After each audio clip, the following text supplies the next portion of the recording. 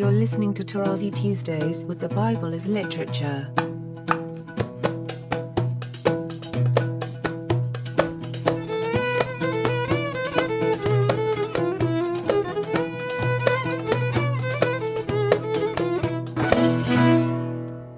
Hi, this is Father Mark Boulos, and you are listening to Tarazi Tuesdays with the Bible as Literature podcast. This week, Father Paul explains the interconnection between the Hebrew term qahal and the Greek Ecclesia from the verb kaleo, to call out, not to be confused with ʿedah, which corresponds to the Greek synagōgē.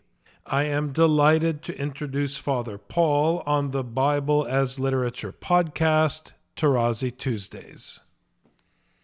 Then a young bull without blemish to the Lord he has to offer as sin offering.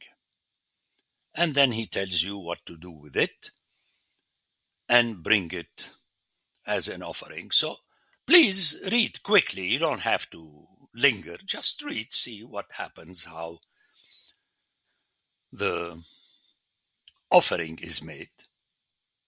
Another word which is interesting, it's in verse 9 where we have reference to the kidneys.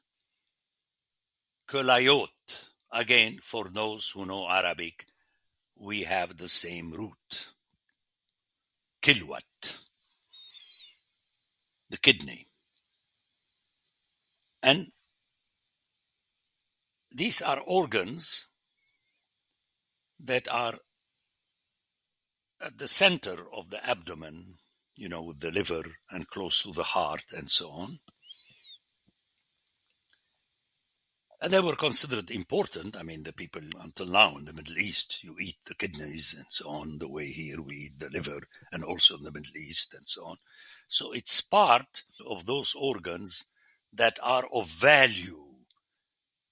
And they have not only protein, but also fat. They are fatty. And the two kidneys with the fat. And kidneys in the book of Psalms, where you hear it in English given as loins, it parallels the heart. Okay, I'm sure you know that. I feel it in my loins, I pray you out of my loins, and so on. So here again, it's not enough for you to, I got it now. He's talking about the kidneys. No. You have to try to remember the instances in the Bible where this word is used and how. And only then you realize that the reference is in your most internal organs, and that's why functionally the kidneys parallel the heart in the prayer and so on, the loins and so on. Okay, let's get used to that. And the two kidneys with the fat that is on them at the loins. And then you have that other word which is important, and I referred to earlier, the liver, which is hakabed. It is technically the weightiness and thus the glory. That's the funny thing. The people knew that. And they called it kabed, and in Arabic we call it kabed. It's because people realize that it's the heaviest organ in the human body. As simple as that. So remember, when you go to the library and you read a book by a theologian from those fancy universities of Europe writing about the glory of God, don't lose your time. Remember what I told you. God is very heavy. And that's why he's always tired and seated on his throne. Okay? Remember Psalm 93. That's how you explain to the children. Trust me, just invite me to your Sunday school and the children will go out telling their mothers, wow, that was sweet, as the native people say. Fantastic. fantastic, Father Paul. Yes, because I'm explaining to them. And the appendage of the liver, hakabed, which he shall take away with the kidneys. You see the internal organs. But the skin of the bull and all his flesh and his head and so on, he shall carry forth outside the camp to a clean place and so on. In other words, you offer a worthy offering to God. That is the meaning. Now, in verse 13, we move to the congregation of Israel. So the priests are different because they are anointed. They lead, they speak in the name of the congregation. If the whole congregation of Israel, and here we have another word which is interesting, ʿedah Yisrael. And ʿedah is from ʿedah, the original, which is aleph. Don't worry about that. It's the sound. Now let me explain to you. We have these two words in Hebrew.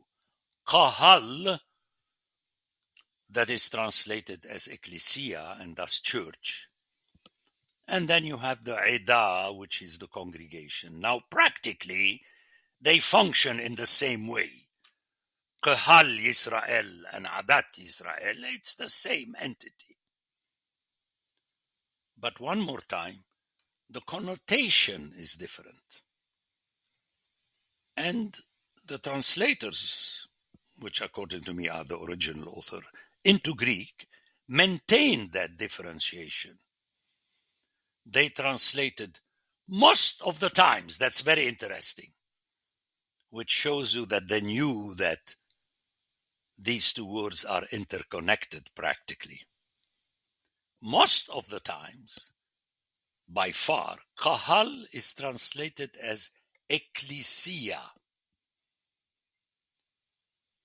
Now in Greek it's interesting because Ecclesia is from the verb kaleo. So it links a verb and a noun that are different in Hebrew. To call is qara, to call out, and qahal. The other one, ʿedah, is most of the time translated as synagōgē, which means the gathering. Let's go for the difference in connotation. The gathering is something you can pinpoint with a picture. In other words, you take a picture of the people gathered in your church on Sunday. That would not be the church. That would be the synagōgē. Why? Because the qahal is called. So if you like, the ecclesia is moving. You have different people moving in one direction, following the source of the call. And we have here this reflected in 1 Corinthians 11 in Greek. When you come together into church,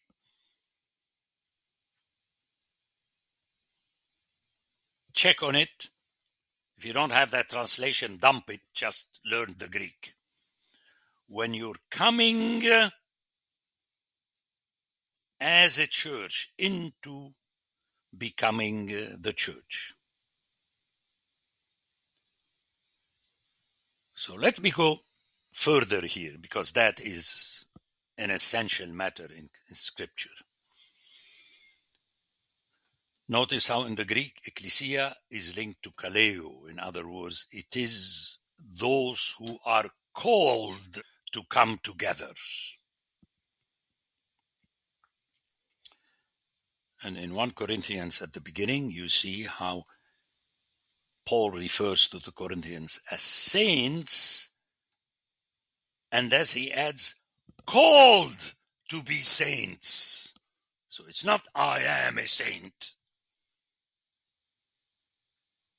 It's always this movement. And that's why he opted for his Gentile churches for this reason, and also for another reason, because the classical Jews of his times, those who called themselves Iudei, opted for the word synagogue. So to differentiate, he used the other word. And thus he was able to stress to the Gentiles, remember, don't you ever say we, period. There is no we are. We are the ones who are called to be the saints of the Most High. Powerful teaching. Okay, so discussing words is allowing me to broaden a little bit the issue and make you understand the importance of the functionality of these words. Ahead. So that would be the difference between qahal and ʿedah, meaning you cannot be a ʿedah unless you are a qahal. First, you have to be moving in the direction of the call that always originates in God and not in the bells of your church, or whatever the Russians like to do and the Greek monks. No, it is the voice of God that calls you, and Paul refers to him as being O kalon